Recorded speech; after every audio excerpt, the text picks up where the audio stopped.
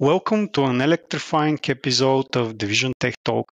Today, we are honored to have Vlad Mukachev, trailblazing tech entrepreneur and visionary, joining us. Vlad, your role in the fintech arena is truly inspiring.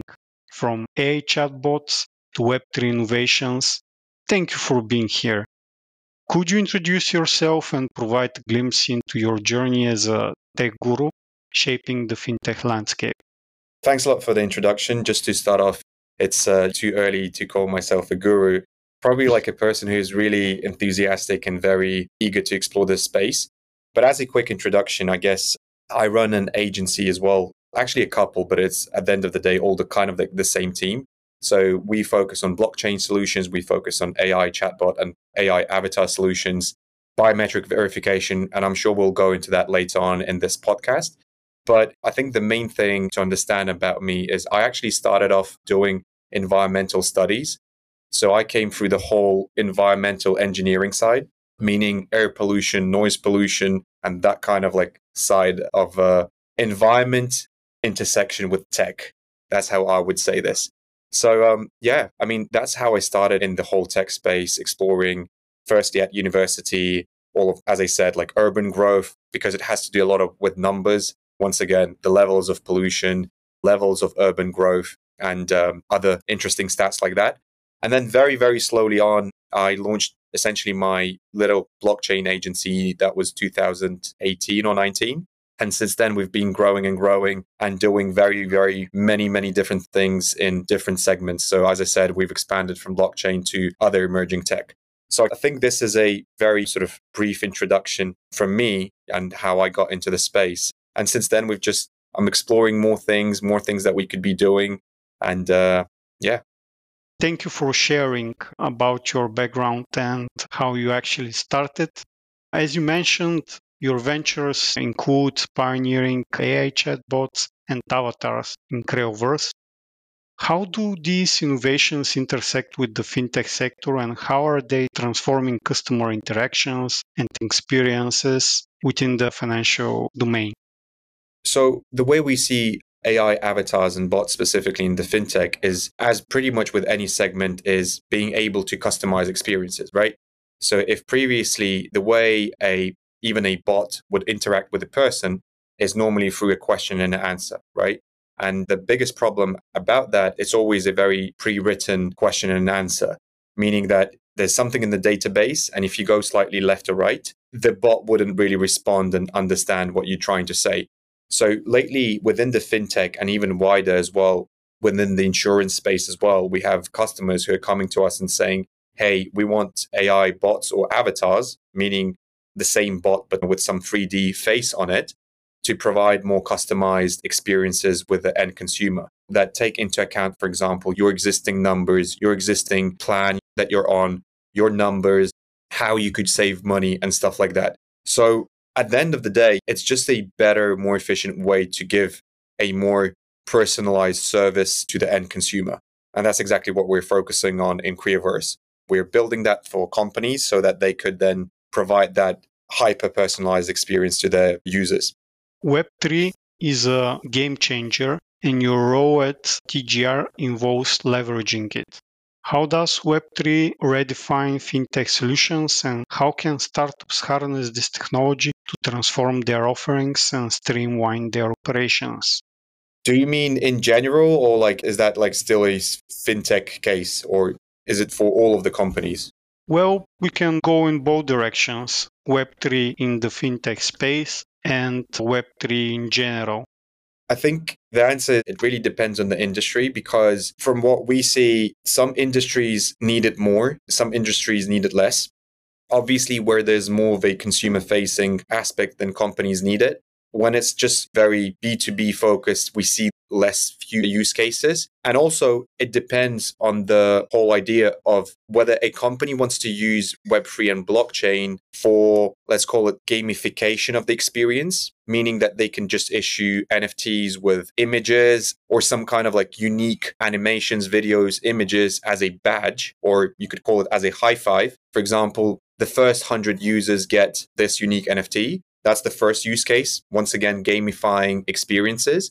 Or the second use case is something invisible to the end consumer, but it just runs sort of in the back end, meaning that it's easier for companies to, for example, in the supply chain, right? Many companies in retail, that what they're experimenting with a lot, they're trying to build supply chains in a way that everything runs through blockchain. And then at every single point of the supply chain, the company could monitor, for example, who is the person who signed off this batch of products, where was it produced, and stuff like this. So I guess I'm just trying to keep it very wide at this point and say there's the consumer gamification aspect, loyalty, and all of that. And then there's the business backend use case, especially in digital products or retail, or once again, anyone that has to do with a consumer and interact with them every single day. There's a lot of use cases, and it's kind of easier to implement it because if you can provide something meaningful in a form of an NFT, for example, some brands I've seen, they've been experimenting. You get an NFT, and the NFT itself is 20% off, a discount on a t-shirt. That's one of the use cases I've seen in the UK. So I think the future is really brands that can gamify the experiences through NFTs. And for the businesses themselves, I think it's going to be a lot slower, the whole progress, because it just takes more time and more courage, more strategy to implement the whole NFT or blockchain side into the business. I don't know, maybe you have an opinion on this? Yeah, on the general side, I completely agree with you. Actually, there are a lot of different use cases and scenarios for how can Web3 technologies improve the everyday life of the users. Yes, currently you're right that current stage and use of Web3 is mainly towards B2C. We don't see it in the B2B, or they're like really small adoption, small projects in the B2B space and very limited in the enterprise segment. So for the regular users and clients, it provides a lot of different benefits. NFTs is also one of the most recent use cases, but other people can benefit also from things like smart contracts. For example, in the real estate industry, there are a lot of application in the supply chain. Mm-hmm.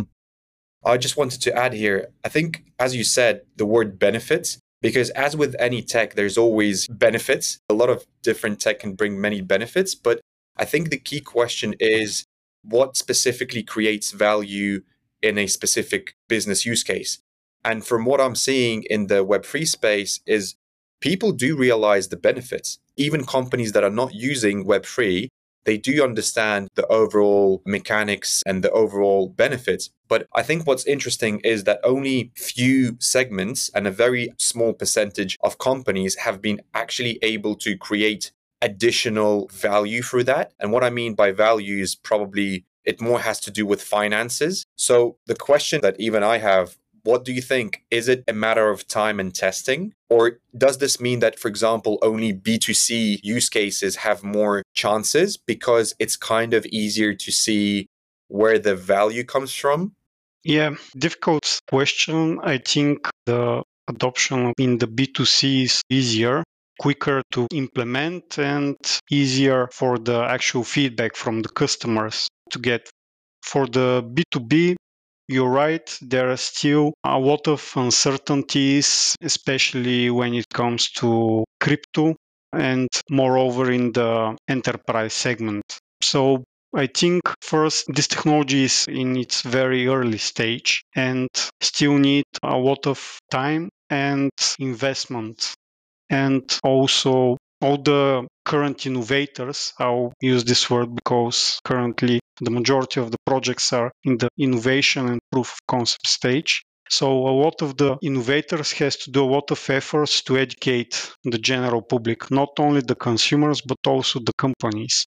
But you're correct. For example, with NFT, we see a lot of big brands and companies that are launching different products. On top of my mind, I remember that last year, it's maybe an old example with the World Cup.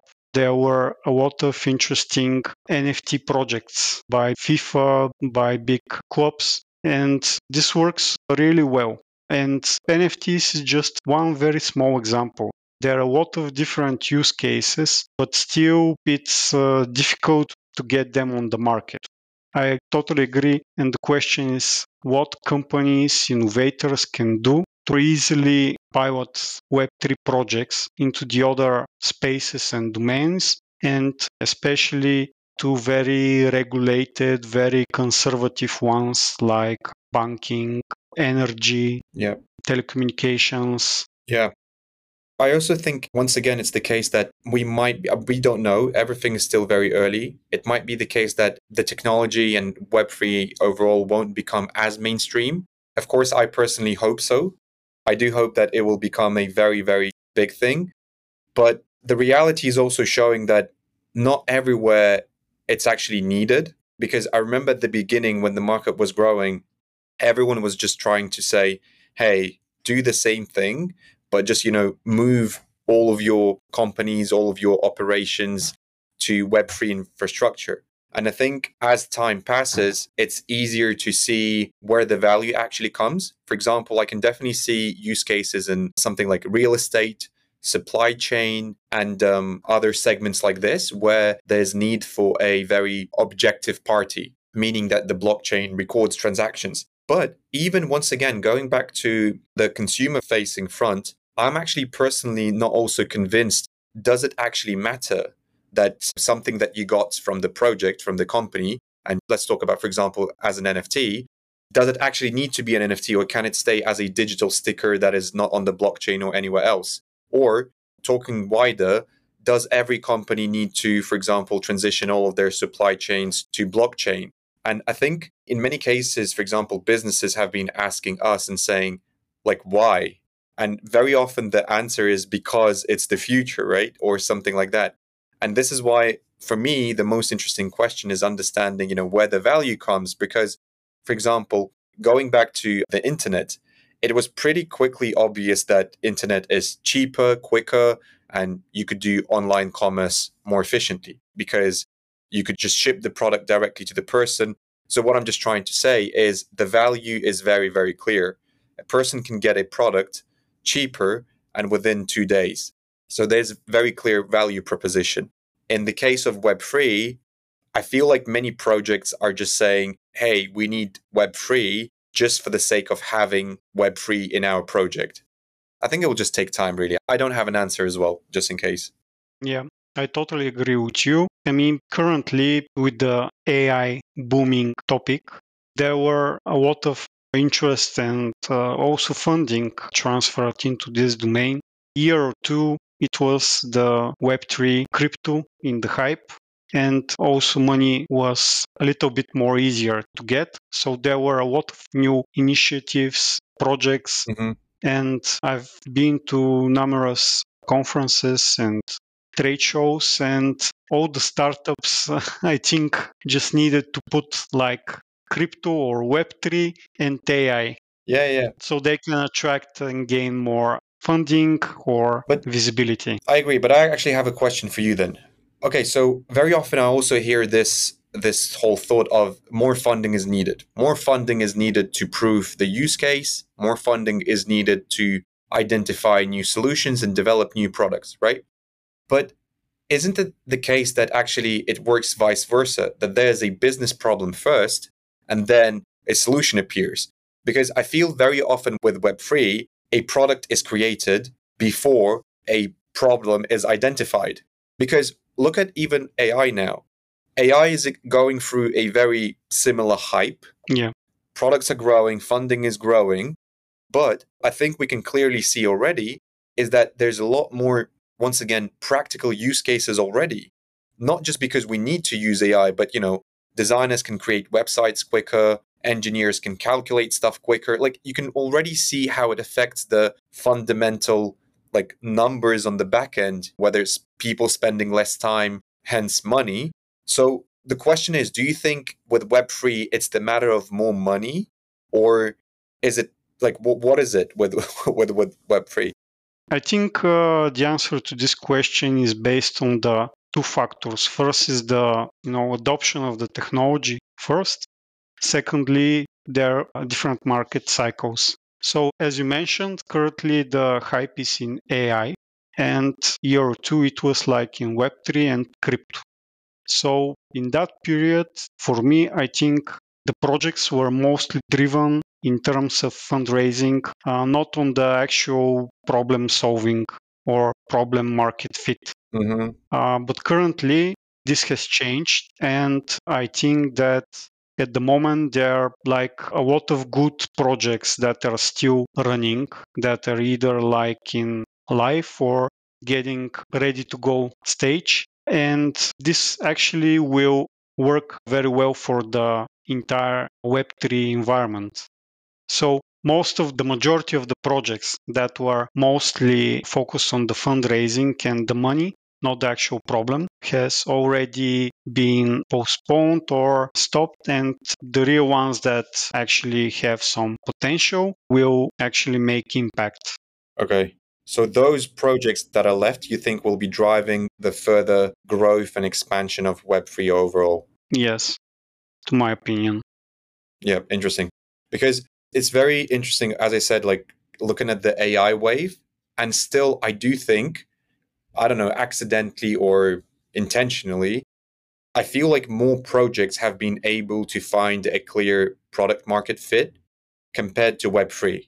And this is just why I'm curious and questioning why Web3 hasn't been able to do that. But yeah, hopefully Web3 can come back again in the next 1-2 years. Hopefully. Thank you, Vlad, for sharing your insights on Web3 in today's episode. It's been a fascinating discussion, and we've only scratched the surface of this exciting topic. In fact, we're thrilled to announce that we'll be continuing this conversation with you in our next episode. So stay tuned for more deep dives into the world of Web3.